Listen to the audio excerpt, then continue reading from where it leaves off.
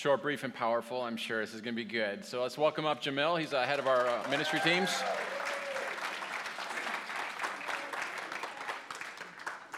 Welcome. Good morning. Good morning, Zion. I'm glad he said short, brief, and powerful. I got the message.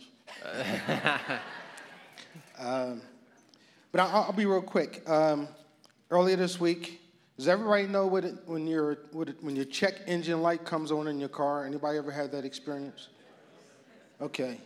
Well, I had that experience standing in the living room. I'm standing in the living room. I see a check engine light. And I go, Lord, what is that about? And he says, spiritually, your check engine light is on. And we know everything that's going on around the world, but so does God. And God is always taking care of Israel. Different things that happened during the course of the week, and he said, check engine light is on. It's time to word up. Put the word on. Put the word on. And he reminded me of Ephesians 6:12, that we wrestle not against flesh and blood, but against principalities and powers, spiritual wickedness from on high.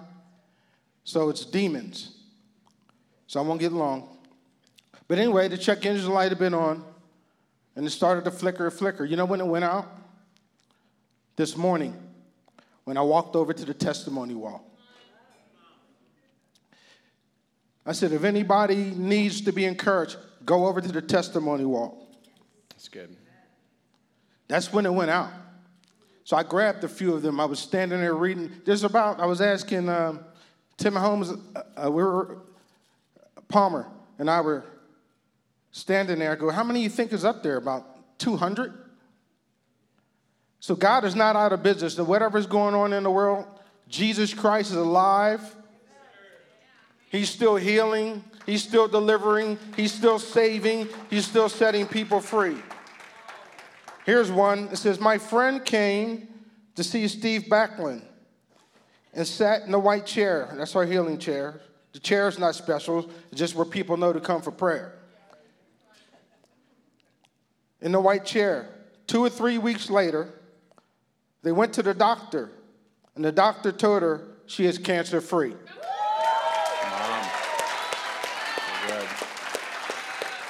Man, my light was going out really good when I started reading these. This one says, healed of a 6-year incurable autoimmune disease. Go Jesus. Wow, so good.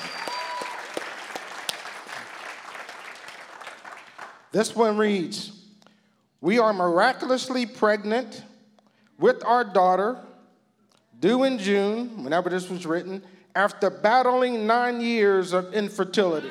Come on. So good. This will be the last one I read. God healed me of migraines that I suffered for 15 years. No one prayed for me. I just felt fire on my neck. Come on. And have never had one since, over a year ago. Thank you, Jesus. Thank you, amen. Jesus. So good. Thank you. Just might need to take out that light bulb of the check engine thing, just to stay permanently encouraged. That was good. Yeah, I know we had a recent report, too, of in the last 2 weeks, someone who got healed of prostate cancer. And then just during worship, someone came up and said they had, it was either a 9 or a 15-year injury in their shoulder. It popped in a lot of pain. And during worship, it got warm all the way through the chest and said it was smooth as butter. So that's good news, yeah. Here's the thing about a testimony. A testimony is a legal precedent. Because God is no respecter of persons. And when you see him do it for one, that one person didn't earn it. They didn't hit some spiritual lottery. They didn't hit some level of holiness, and God's like, okay, I'm going to reward you now with a bonus. Here's some healing. No, they received it the same way everybody else is, by grace through faith. Because of what Jesus did, we receive that. So we're going to be talking a lot about that today. And the terms of the blood covenant. So we're going to be on part 2. And so part 1 was, I will be their God. And then part 2 is going to be today, and they will be my people. We're going to look at how all will know them. God's going to open up himself to every person. There'll be another one. He's written his laws in our hearts and move us to follow his decrees. And he'll remember our sins no more. And so we're going to look at all those. It's going to be so good. But if you'll turn me to Genesis chapter 15, I believe we'll have it up here on the screen as well. Genesis chapter 15, we're going to read the whole chapter. How you guys doing? Yeah. All right. God does something absolutely shocking. He enters into covenant with a human being. The Creator enters into covenant with a creature. So here we go. After these things, the word of the Lord came to Abram. His name was Abram before it got changed to Abraham. Came to Abram in a vision. Fear not, Abram. I am your shield. Your reward shall be very great. But Abram said, O Lord, what will you give me? For I continue childless, and the heir of my house is Eliezer of Damascus. In other words, I don't have any kids. I'm going to make this servant. I'm going to adopt him as my heir. And Abram said, Behold, you have given me no offspring, and a member of my household will be my heir. And behold, the word of the Lord came to him. This man shall not be your heir. Your very own son shall be your heir. And he brought him outside and said, Look towards heaven and the number of the stars, if you are able to number them. Then he said to him, So shall your offspring be. And he believed the Lord, and he counted it to him as righteousness. That's one of the biggest verses in the whole Bible there. He believed God, and it was credited to him as righteousness. Just about every other religion is you do something to become righteous. You do something to become accepted. In Christianity, Abraham became a prototype of the new covenant believer. He just believed God, and he received it. So good. I had to be awesome, though. Every time, because Abraham, if you know the story, he had a long waiting period between promise and fulfillment. You know what the gap between when God promises you something and fulfillment, you know what that's called? Faith. We were like, oh, God made this promise to me. It hasn't come true yet. Well, that's called unbelief. You're whining. But anyways, get back to faith. The gap is called faith, and so let's stay there. But I think it's just awesome, and you just imagine every time he walked out to a starry night, he had to have that reminder. Another place he's going to say, if you can number the sands of the seashore, they lived in the dirt. Every time he's dusting the sand off of his sandals, he had to be thinking about the promise, meditating on the promise. They didn't have a Bible back then, so he's meditating on the promise. Every time at night he saw the stars. Every time during the day he saw the sand. Verse 7, and he said to him, I am the Lord who brought you out from Ur of the Chaldeans, that was the land that he called them out of, to give you this land to possess. So he's promising him, this land that you're standing in, I'm about to give you all of it. But he said, O Lord God, how am I to know that I shall possess it? He said to him, bring me a heifer 3 years old, and a female goat 3 years old, and a ram 3 years old, and a turtle dove, and a young pigeon. And he brought him all these, cut them in half, and laid them each half over against each other. But you didn't see that coming. Guys, like, give me some animals. Whoosh. But if you know what we're going after, you understand what's happening. If you don't, I'll explain it. And he brought him all these, cut them in half, and laid them each half over against the other. But he did not cut the birds in half. When the birds of prey came down on the carcasses, Abram drove them away. Verse 12, as the sun was going down, a deep sleep fell on Abram. And behold, dreadful and great darkness fell upon him. Then the Lord said to Abram, know for certain that your offspring will be sojourners in a land. He's prophesying on what's going to happen to his descendants at first. Will be sojourners in a land that is not theirs, and will be servants there. And they will be afflicted for 400 years. I will bring judgment on the nation that they serve, and afterward they shall come out with great possessions. We'll explain all this in a little bit. As for you, you shall go to your fathers in peace. You shall be buried in a good old age. And they shall come back here in the 4th generation, for the iniquity of the Amorites is not yet complete. Verse 17, when the sun had gone down and it was dark, behold, a smoking firepot and a flaming torch passed between those pieces. You see the animal pieces in half. All of a sudden, Abraham's causing this sleep. He has this visionary experience. And there's a smoking firepot and a flaming torch passed between these pieces of the animals. On that day, the Lord made a covenant. If you remember last week, we saw that word is actually blood covenant. Made a covenant with Abram, saying, to your offspring I will give this land, from the river of Egypt to the great river, the river Euphrates. All right, so this chapter is pretty much foundational to the rest of the Bible. And so we're going to go through it, but God is entering into a covenant with man. So for those of you who weren't here last week, or for those of you who, or whatever week it was, or those of you who don't have photographic memories, let's go through quickly what a blood covenant is, okay? So if I were entering into a blood covenant, the very first thing I would do is I would take off my coat, okay? And I would give you my coat and be symbolic that all that I am, I'm now giving to you. We see the New Testament picks up these pictures, and it says, put off the old man, put on the new, right? Take off everything that you used to be apart from Christ, because you're going to get a whole new way of living. Colossians actually tells us to clothe ourselves with Christ, okay? This is covenant language here. The next thing after I took off my coat, I would take off my belt. What's that? It's got my dagger, it's got my sword, it's got my weapons on it. And I would give that to you. It'd be symbolic that all of my strength and all of my power to fight is given to you. And if anyone attacks you, they attack me too. We're going to fight this thing together, whatever comes our way, right? So then you would give me your coat and give me your belt. And so we're agreeing we're going to enter into covenant. Now we're going to actually cut the covenant. So no one makes a covenant, you cut it because it's always with the shedding of blood. And so we would get an animal and we would split it right down the middle, right down the backbone, and the two halves would fall opposite each other. And we would have these walls of blood that we would then, we'd be standing in between. Now, here's the symbolism of that. We are symbolizing, I'm dying to everything that I was independent of you. My life before this covenant is now dead, and now I'm becoming one with a new person. We are now forming this new kind of life. We're coming alive to a new relationship to each other. And here's also the symbolism that if I break this covenant, this same fate that came upon these animals, may it come upon me. You're swearing this before God. May I be torn to pieces. Okay? So even as the animals died, I've died to all that was passed before me. It's a new life now. And then with these walls of blood, we would walk this blood path. We would walk these figure eights. And we would come and we'd face each other. And we would begin to make vows of the covenant. We would say how we are going to be giving ourselves to one another. Then we would make a cut on the body. I know we went over this a whole week last week. I'm going through it quickly. We'd make a cut on the body. Most of the time it was made through a wrist. It'd be a cutting of the wrist. And the two wrists would be put together, and our blood would flow into each other. And it's symbolized because the life is in the blood. My life is going into you. Your life is now going into me. And then something's rubbed in there that stops the blood, but it also creates a scar. So there's a mark. There's a seal of the covenant. So every time I see that seal, I'm reminded that I'm in covenant. Anytime someone else sees that seal, they say, you know what? This person isn't just them. It's the person that they're in covenant with. At that time, we would talk about all that we would come into. This would be the terms of the covenant. I would list all of my assets and all of my liabilities. These are now available to you. My checkbook is now your checkbook. And the person would tell me all of their assets, all of their liabilities. And the two would become one. Here's something interesting. I'm not going to preach on this, but I think I'm going to do a series on the family maybe at the beginning of the year. Marriage in the Bible is seen as entering into a blood covenant. Think about this.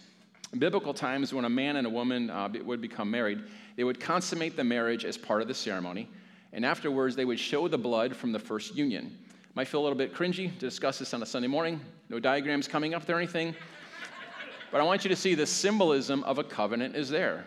There is the blood and there is the promise. There's the coming together of oneness. There's the changing of names. You're entering into a blood covenant.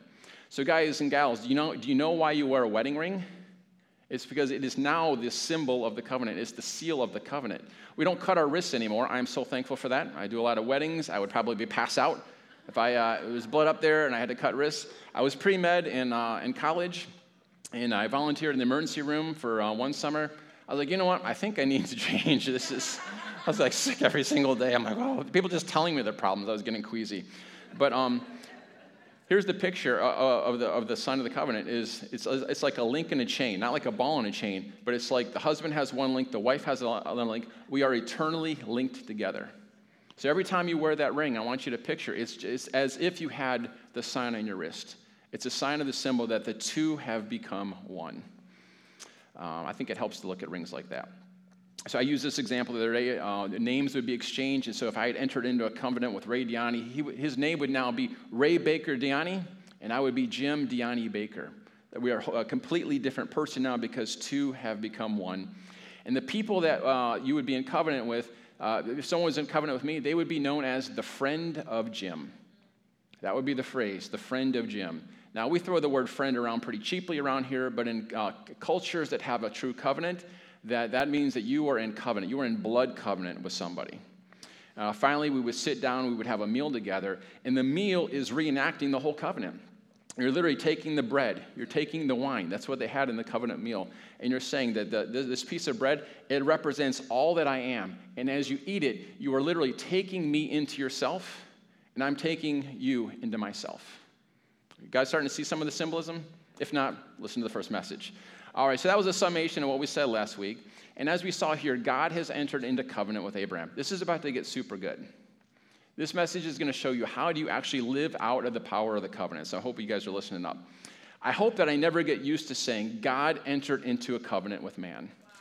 Like we can't just let that roll off. We have to let the gravity of that hit us.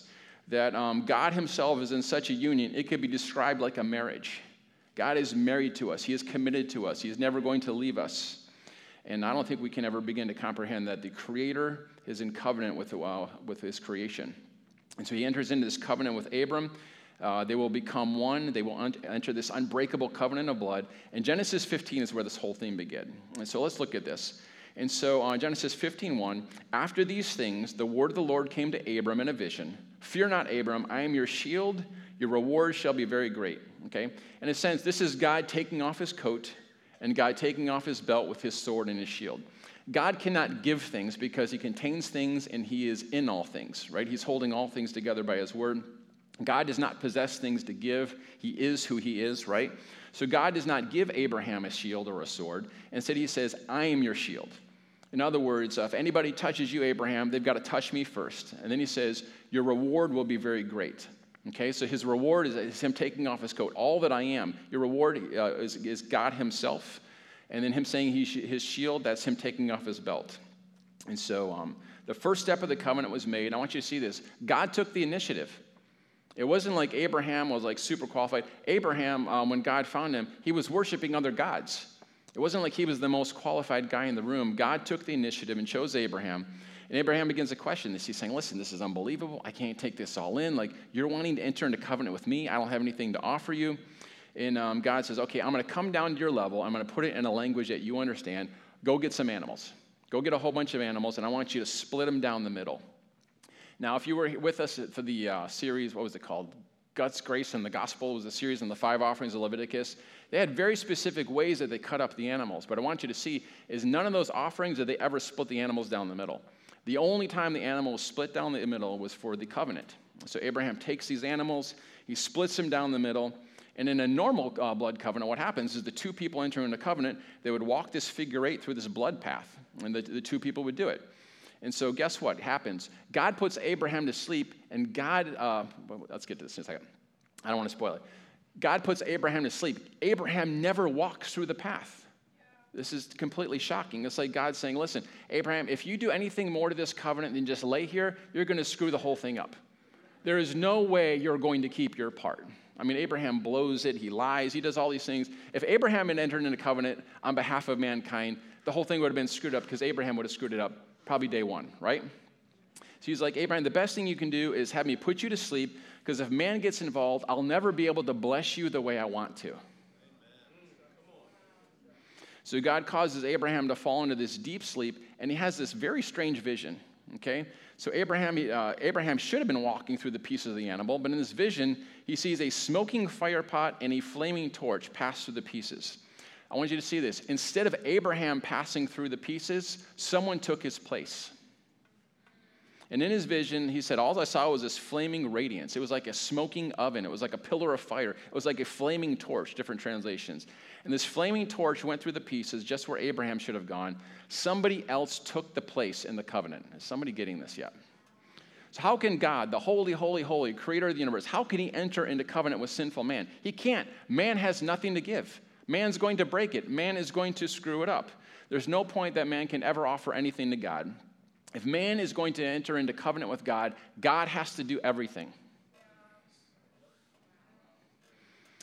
So in a usual covenant, each party brings something to the table. And so in the 3rd century, before Christ, 3rd century BC, they were trying to translate the Old Testament Hebrew into a Greek Old Testament, and they called it the Septuagint. And when they got to the word for blood covenant, the Greeks didn't have any language in any word in their language for it, just like English. We don't have any word that really translates it. And so they came up with this word. I've been saying it all morning to Mary, and she's been wondering why I say this. Diatheke. And diatheke is one of those words that's kind of fun to say, like kumquat. It's just kind of fun to say. I don't even know why it's fun to say. But diatheke, who wants to try it with me? No, I'm sorry, I said it wrong. Diatheke. It's even more fun. Diatheke. All right, 1, 2, 3. See, it just makes you happy. And so the translator said the best way to describe this Hebrew word, it was kind of a contract word from the Greek world, but they kind of got some meaning around it. They were able to infuse it with some new meaning. And the idea of a diatheke is it's a covenant where God does everything. Wow. It's not like a normal covenant. Wow. It's a different kind of covenant where God does the whole thing. So imagine I see a homeless person on the street, and I'm going to enter into covenant with this person. This person has nothing to offer me. I'm going to say all of my resources are available to you. All of your problems now become my problems. I'm not gaining anything out of this, right? It would be completely because my heart is moved, and I want to bless this person. That's a diatheke. Oh, that's so good. It just is happy word. And so I want you to see this. God is coming down the roadside of the world, and he sees man living there in a homeless condition, basically, a sinful condition with nothing to offer. And you and I don't have anything to offer, but here's the good news. It's a diatheke. Diatheke. God is going to be taking all the initiative. And so God can't swear to man. God has to swear to himself. And these things, we see that in Hebrews. God's like, there's no one greater than he could swear to. So he had to swear to himself because he's the one who's going through the pieces. So one person of the Godhead came and took man's place and became man. This is so good. Abraham, in his vision, he saw someone else taking his place. And he said it was like a radiance of glory passing through the pieces of the covenant. Here's God the Father, and here's God the Son entering into a solemn covenant together. Jesus on behalf of mankind. You guys remember in John 8:56 where Jesus said to a group of Jews, your father Abraham rejoiced that he would see my day. He saw it and was glad. When did Abraham see Jesus? When he saw the radiance of his glory passing through the pieces. Whew. Why? Because it was a diatheke. God did it all. God made the suggestion to Abraham. God took the initiative with Abraham. God came down and took man's place and entered into covenant for man. And he now says to man, I've done everything not because you deserve it, not because you earned it, so stop trying to deserve it, stop trying to earn it, just receive it because I love you. I've done everything that's needed, it's yours. And then there was a seal to the covenant. Abraham was circumcised, and that became the seal of the covenant, the mark of the covenant. All of his unborn children would be introduced to that covenant, and they would bear that mark on their body. So I would imagine several times a day, as they went to the bathroom or whatever was happening, they were reminded of the covenant. Come on, this is church. We can. I'm not pulling up any diagrams for that one either.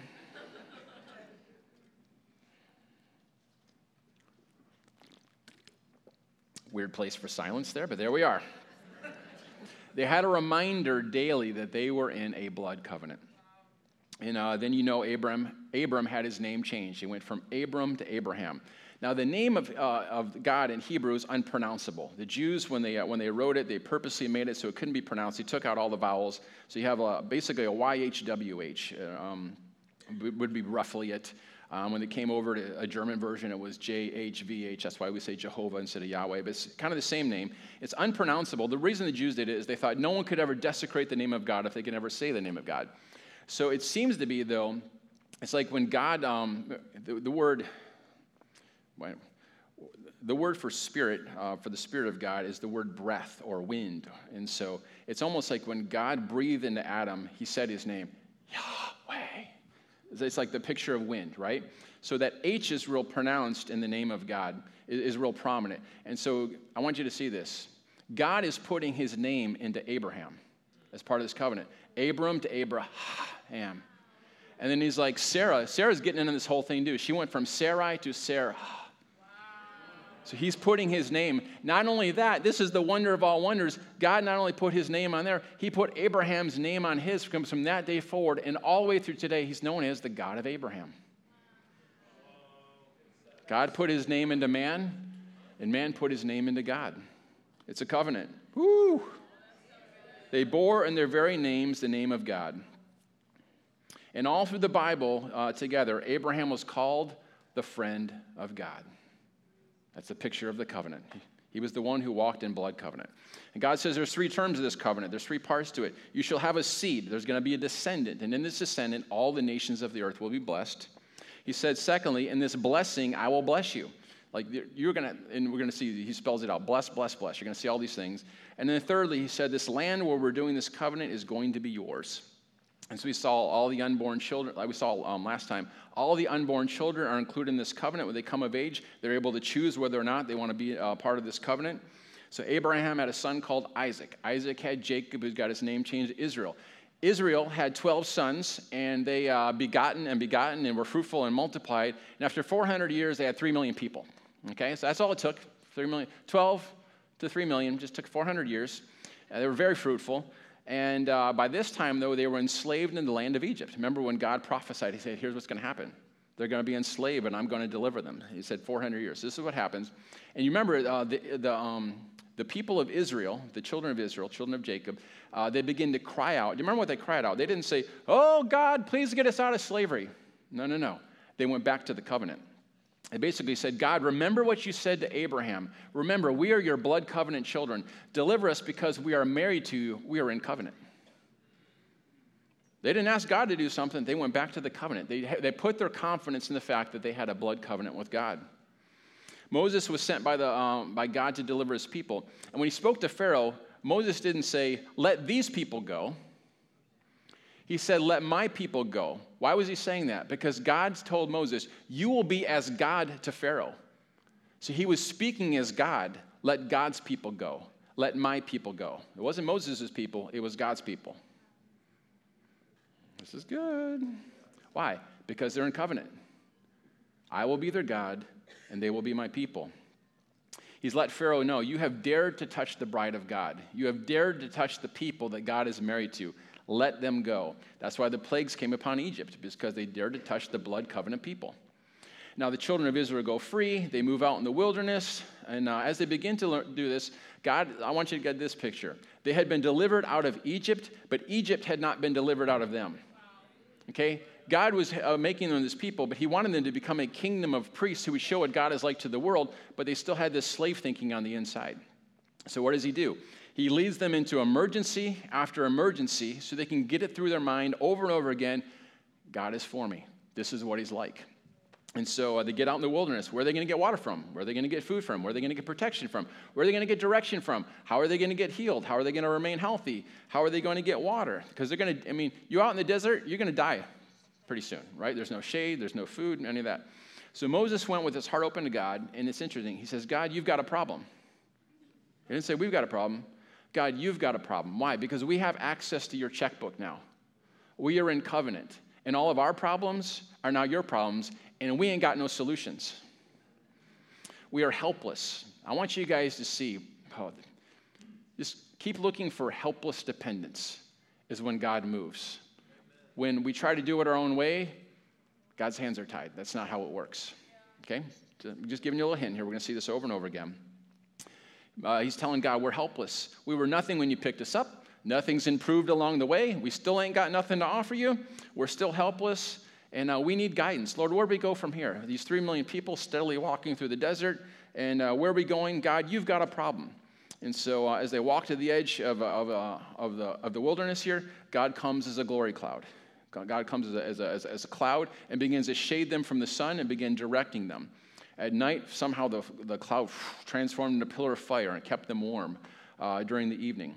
They're hungry. Moses goes to God and says, God, you've got a problem. If we're hungry, you are our supply. We're married. Therefore, our hunger is swallowed up by your supply. We are united. So what happens? Manna falls down at the edge of the cloud for 40 years in the desert, and they ate over and over again. Amazingly, their clothes never wore out. Their shoes never wore out. I know some ladies would not be excited about wearing the same thing for 40 years, but I think a lot of us guys would be like, that's not a bad deal. Never have to change my clothes, never have to go shopping, not a bad deal. And so God made their clothing last so it didn't wear out. And so what was happening in these 40 years in the desert? God's training them what it's like to be the people of God.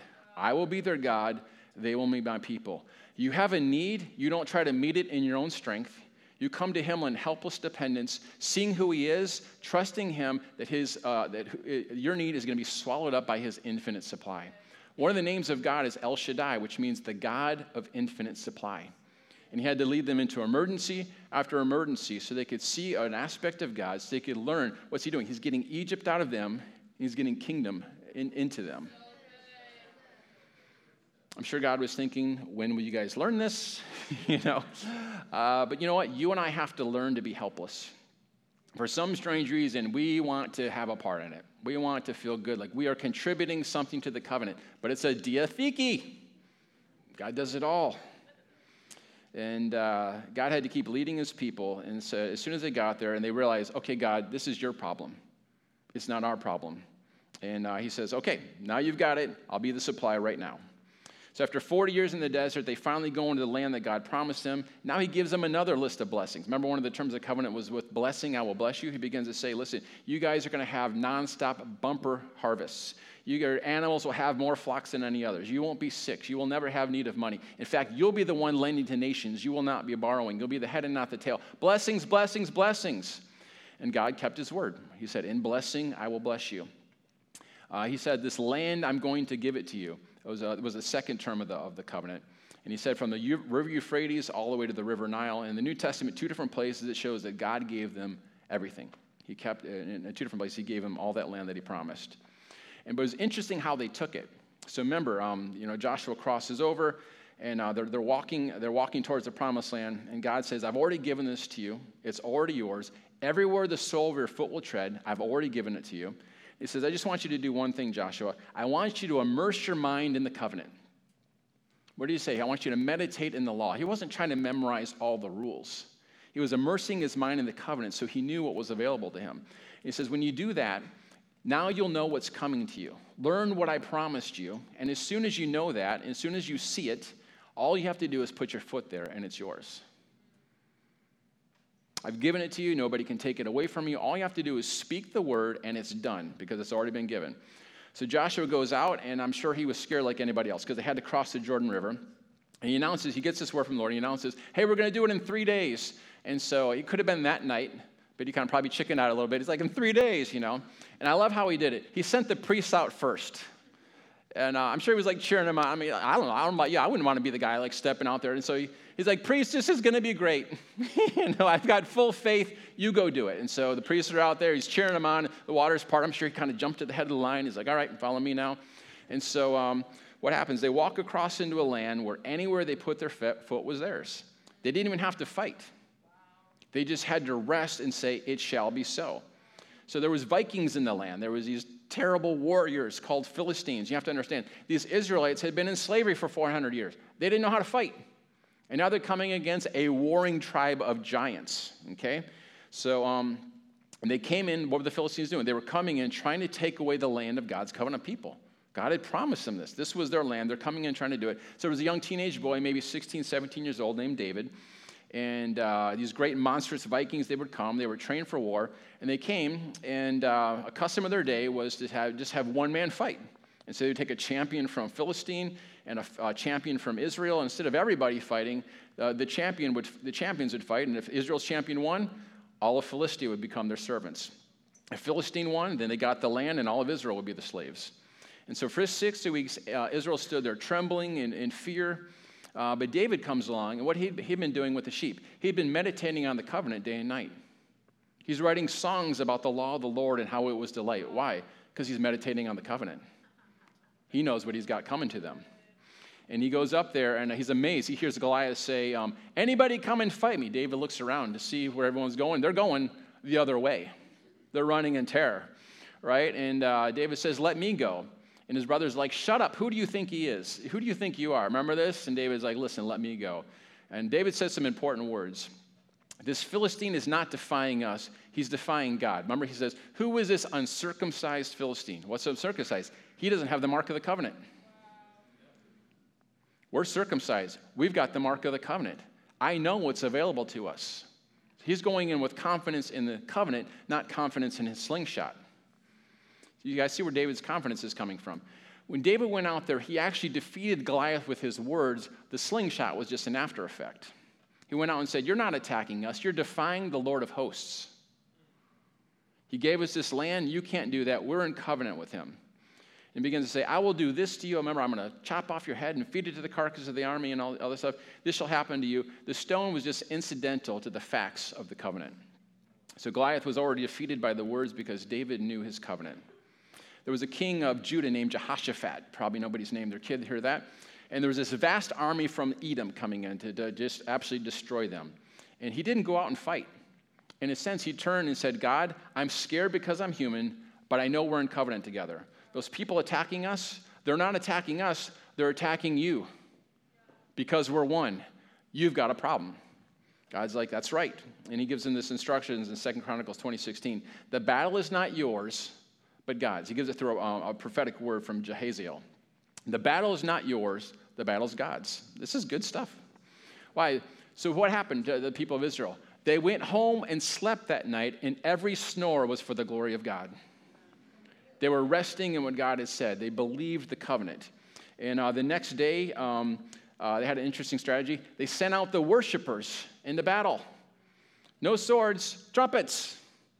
I don't know what sense. I don't know what instruments they had. And so they had their instruments, their Hebrew instruments. It was very powerful. And God set up ambushes, and the different factions of the army began to kill each other, and they didn't even have to lift a finger. Wow. What happened? They helplessly came to God, and their need was swallowed up in God's great supply. So good. I love their attitude. God, we believe in you, and we know this is your problem because we are one. We could go on with lots more stories of this. I mean, Hezekiah, there's just some great stories. But I want you guys to get this. God chose Israel because he loved the Gentiles. It wasn't like, too bad for all y'all. I just like these people. These are my favorites. No. It said that Israel was to be a light to the nations. So they were to take their relationship with God, who was blessing their crops, and it said their women would never miscarry, and they'd have pure drinking water, and the Lord would be their healer, and bless, all these things. And people are looking, they take 1 day off a week. We're working 7 days a week. They're taking 1 year off in 7. They're doing all these things. And they were to see that this is the one true God. They were to be a light to the nation so everyone could come to know God. Now, Israel didn't walk that whole thing out, but that was the plan. But it's interesting. So Israel receives all these blessings, and it says that these people died in faith looking on to something that hasn't come yet. Think about that. They're seeing all these miracles, and we get it, but we know that this was pointing to something else. It didn't happen until that first part of the covenant promise, where the descendant of Abraham, in whom all the nations of the earth would be blessed. This is how you and I get in on it. Jesus is the promise. He's the seed. He's the descendant of Abraham through who all the nations of the earth would be blessed. Jesus is the one that Abraham saw back in the vision, who carries not just us to this split apart animal, but carries us to himself, carries us to the cross, carried us into the grave, carries us into ascension with heaven. Now we're one with Christ. Everything that is now true of Christ, we now have access to. God and man are in covenant, and Jesus has fulfilled it so we can have direct relationship with God. We don't have to go through the animals. We don't have to go through the sacrifices. We can go right to God himself. He's telling his disciples, I'm coming to cut a new covenant. Remember when he's doing the Lord's Supper, he says, this cup is the new covenant in my blood. It's no longer these animals that are split in half. It's no longer these sacrifices that are covering your sin. It's now the blood of God. That flaming radiance that passed through those pieces is now going to fulfill it. He said the old covenant is fading, it's collapsing, it did its work. It gave us the types and shadows, it gave us an understanding, it pointed us towards the one true God. But this new covenant is going to deal with the sin problem. In the old covenant, it didn't change the hearts. But under this new covenant, we can have a heart that now wants to follow God.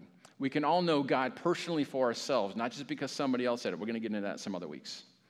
The blessing that God promised to Abraham, according to Galatians 3, was not just a little bit of bread out of heaven. It was not just a little bit of water to rock, a little bit of clothes that never wear out. The blessing was that in your seed shall all the nations of the earth be blessed. He says, I'm going to give you the gift of the Holy Spirit, and he is going to be as Jesus to you. And I want you to see this. God did the whole thing. This new covenant is also a diatheke. God did it. God says, in blessing, I will bless you. I will wipe out your sins. I will write my laws in your heart. I will bring you to myself, and you will know me. And I will be your God, and you will be my people. Under the new covenant, we still have the same thing. He will be our God, and we will be his people. Every name of God, a lot of people look at the Old Testament, and they're like, oh, that's Old Testament. He says, I'm the Lord your healer. Well, that was the Old Testament. I'm Lord your provider. I want you guys to get this. He doesn't change. It's not like, I'm Lord your healer. Oh, sorry, new covenant. It's just forgiveness of sin. No. Part of the terms of the new covenant is, I will still be your God, and you will be my people. All those things that he was under the old covenant, he is in the new. We just relate to him in a different way. We relate to him through the Holy Spirit now. The land that Abraham was looking for, Abraham's like, listen, I'm not going to just make a house here on the edge of the Mediterranean. He says, I'm looking for a city whose builder and maker was God. Abraham saw it wasn't just about these physical things. I believe it includes a lot of those things. He says, I'm looking for a heavenly country. Listen, you and I may have an earthly address, but you are a citizen of an unseen realm. You are a citizen of a heavenly country. Your body, this is just a tent where you live in. This is how you relate to people. You relate to people through your words. But the real you is not your body. The real you is this person who you are on the inside. And that person who you are on the inside actually also has a heavenly realm. You actually have access to an invisible realm. The Bible calls it heavenly places in Christ Jesus. And that's what Abraham was waiting for. He was waiting to be carried into the presence of God so he could live in righteousness, peace, and joy in the Holy Spirit by experience, not by theory. Because God did it, there's not a thing you and I can do to accomplish any part of your salvation. Listen, there's nothing you can do to have victory over satanic powers. If you go there in your own strength, you're getting your butt kicked. There's not one thing you can do to be filled with the Holy Spirit. I know people that have fasted and prayed and strived. That ain't helping any. It's a diatheke. God did the whole thing. Your part is to come in helpless dependence and receive it. There's only two things you can contribute to this whole thing. The first thing is you can contribute your sin. Hey, God, here's all my sin. He's like, thanks. I already took care of that. You need to acknowledge that your part of needing this whole covenant is you sinned. That's part of what repentance is. You can't say the devil made me do it. I had bad parents. No. You have to own the fact I chose to do some things. I chose to live my life apart from God. So you can give God your sin. And the second thing you can do is say, yes, thank you. That's it. That's your part. Hold on, Jim. Well, don't we got to do a whole bunch of things? Reading your Bible is wisdom. It's not works. How are you going to know what's in the covenant if you never read the terms of the covenant, right? Like prayer, like you get to have a personal relationship with God. It's not earning you anything. It's wisdom to get to know God. Your part, God, I sinned. Here you go. Thank you. I already took care of that. And then when you see the promises, your part is to say, yes, thank you, Jesus. And the Bible calls that faith. I know it's very humbling. It's not really exciting. I know there's lots of sermons out there about how hungry you need to be and you need to press in and you need to do this. Guys, the gospel is the news of what has already been done for you. The word good news means something that has already happened, not an announcement of what you must now do. So anytime the gospel that you're hearing is emphasizing the things you need to do, it ain't the gospel. The gospel is completely focused on what Jesus has done, and our response is to say, thank you, Jesus. Wow. Helplessness is where we begin, and you will never outgrow it. If you can learn to be helpless, you've got it made in the Christian life. The life of faith begins by helplessly receiving. Again, the beginning is say, Lord, I'm to blame. I blew it. I sinned. And so I contribute my sin as a helpless sinner. But then what happens? God makes me righteous. He's not like, okay, you contributed your sin. That's who you are for all of eternity. You're this worthless sinner. No. He takes it and he gives you his righteousness. I want you to see our problem was sin, and that got swallowed up in who God is. We get his righteousness. What does righteousness mean? It means that we've now entered into a realm where God is no longer dealing with us based on our behavior. He's dealing with us based on Jesus' behavior.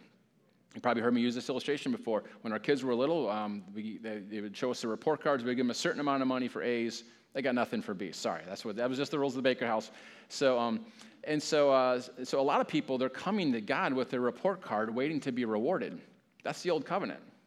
Under the new covenant, you're coming to God with Jesus' report card because you've been made one with him, and now God delights to treat you as if you were Jesus himself. How we doing?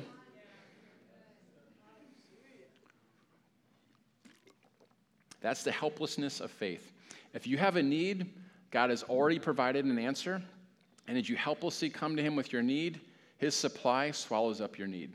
Listen to Psalm 81:10. I am the Lord your God who brought you up out of the land of Egypt. In that context, here's what he says. Open your mouth wide and I will fill it. I've heard so many preachers talk about, you don't need to prepare. You just claim this verse. Open up your mouth wide and God will fill it. This is not a verse for an unprepared preacher hoping that something comes out, okay? So, whatever on that. And so here's the picture. It's a picture of a baby bird. I mean, baby birds are basically like a giant beak with like a little bit of flesh, a little bit of flesh hanging out, a little bit of head there. What are they doing? In total weakness, right? They can't feed themselves, so they open their beak to their mother, and the mother stuffs it full, right? God says, open your mouths wide, and I will fill it. How did it work when they were in the land of Egypt? They were like little baby birds, helplessly depending on him. Are you guys getting the picture? It's all those people did in the wilderness. They said, God, we're helpless, we're weak, we're learning to be weaker and weaker so you can be our strength. So he leads them into emergency after emergency so they get the lesson over and over again. I want you guys to get this. In the Christian life, weak is the new strong. Only when you recognize your weakness can you depend on his strength. Look what God said to the Apostle Paul. My grace is sufficient for you. My power is made perfect in weakness, in helpless dependence. How is his power perfected in us? When we're weak. Not like, oh, I'm so weak. It's like I recognize I can't do anything. This is not my problem. God, you've got a problem because we're one. And I now have access to your resources in the situation. So how do you live the life of Christ? How do you have his strength go through you? There's a verse, I forgot to write it down, Philippians, where it says something. I can do all things through Christ who strengthens me. That word strengthen is the word infused, okay? And so the word strengthen, it means to unite or infuse his strength into me so that his strength becomes my strength. That's perfect. My strength is made perfect in weakness. And so let's say somebody does something to make you angry, but you're a Christian and you're like, man, I shouldn't be getting angry. Now I'm angry that I got angry, and this whole spiral's going down, right? Anyone else had that? So how do you handle this? You handle it with the covenant. You handle it with the covenant. I stand before the situation and I feel weak and helpless. All those negative emotions are simply reminders to you that this is not your problem. You are weak and helpless to handle this problem. I don't get afraid of those things. I don't get angry at them. I say, Lord, you are, and fill in the blank with whatever you need. You see this throughout the Old Testament. Lord, you are my strength. What did David need? He needed strength. And he was recognizing his weakness. Lord, you are my rock. You are my shield. You are my healer. So if I'm angry, I say, Lord, you are my love, or whatever it is I need to be the antidote to that. If I'm afraid, Lord, you are my boldness. If I'm impatient, I feel impatience rising with me. Lord, you are my patience. I've seen how this works. I make it a matter of the covenant. I don't take it in my own hands. I'm allowing the Lord to be himself through me by putting myself in a place of weakness, of dependence. If I'm sick, Jesus, you are my healer. Guys, if you have a need in your body, I've got some good news. His supply wants to swallow up your need by you simply saying, thank you, Jesus. This belongs to me. This is good news. If you've got a need of provision, one of his names is provider. Okay? Jehovah Jireh, my provider. Jehovah Jireh was a name that he showed himself in the Old Testament. So how do you receive provision? Part of it starts with recognizing, God, you are my supply. You are my provider. And you're coming to that point of rest. And he may give you an idea, may give you creativity, may have someone else give something to you. Lots of different ways. Hebrews chapter 4 says, this is called the rest of faith. And he says, we labor to enter into the rest. So what's the hard work of Christianity? Is getting to that point where we're taking a nap in God. We're recognizing, he's done it. I don't have to do anything else. Lord, you are this. And I'm counting on it. I'm putting my confidence in. I'm trusting the fact that you are going to be who you said you would be. Guys, that's how it works. That's the Christian life. You're called an heir of God, H-E-I-R, an heir of God. You get to inherit God. So I want you to imagine that you are an heir to the Rockefeller fortune or whatever fortune you want to. I could only think of Rockefeller. And so the Rockefeller fortune, and let's say you had a $10,000 need. And guess what? You're part of the Rockefeller fortune. That need would get swallowed up in the supply of the Rockefeller fortune. That's how it works. There's a word for this in the Bible. It's wait on the Lord. Wait on the Lord. The word wait there, okay?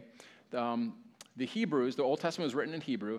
The Hebrew, they spoke in word pictures. I don't know why they did this, but this is how they do it. And so sometimes it's a little difficult to translate it into English. But here's what the word wait means in Hebrew. It means to braid.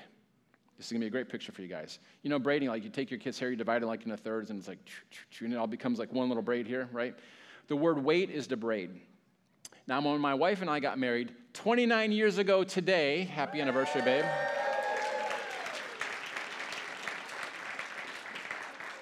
She told me that she would be at the church at a certain day and a certain time, October 22nd, right about noon.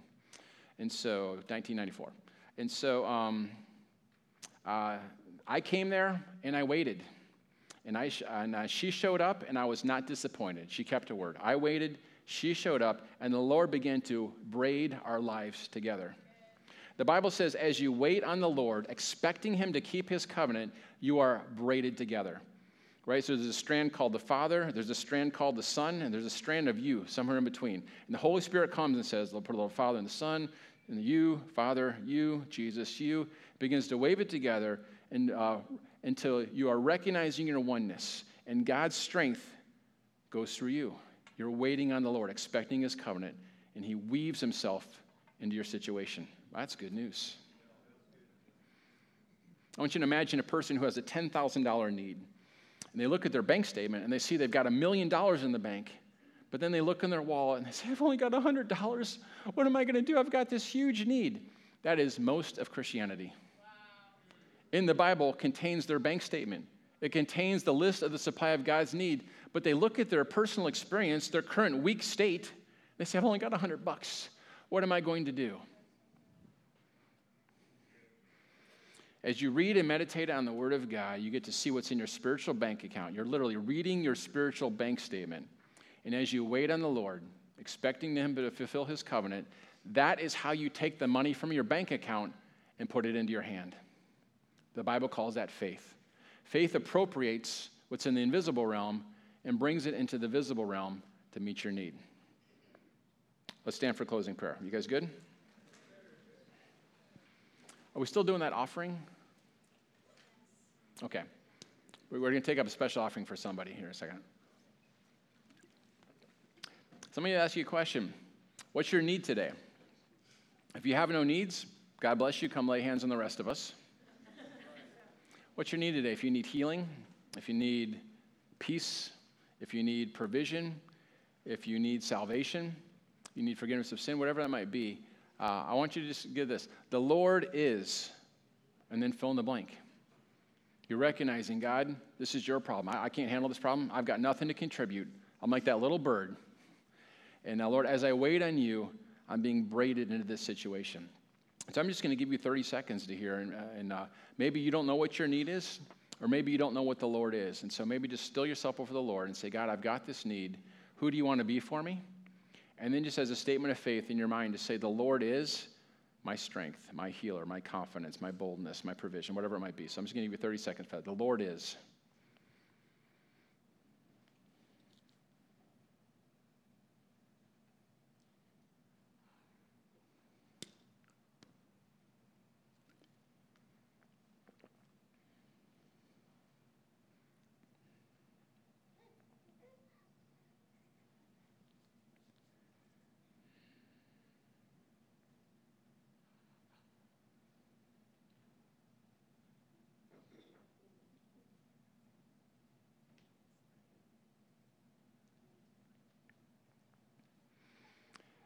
Jesus, we thank you for a new and better covenant with better promises.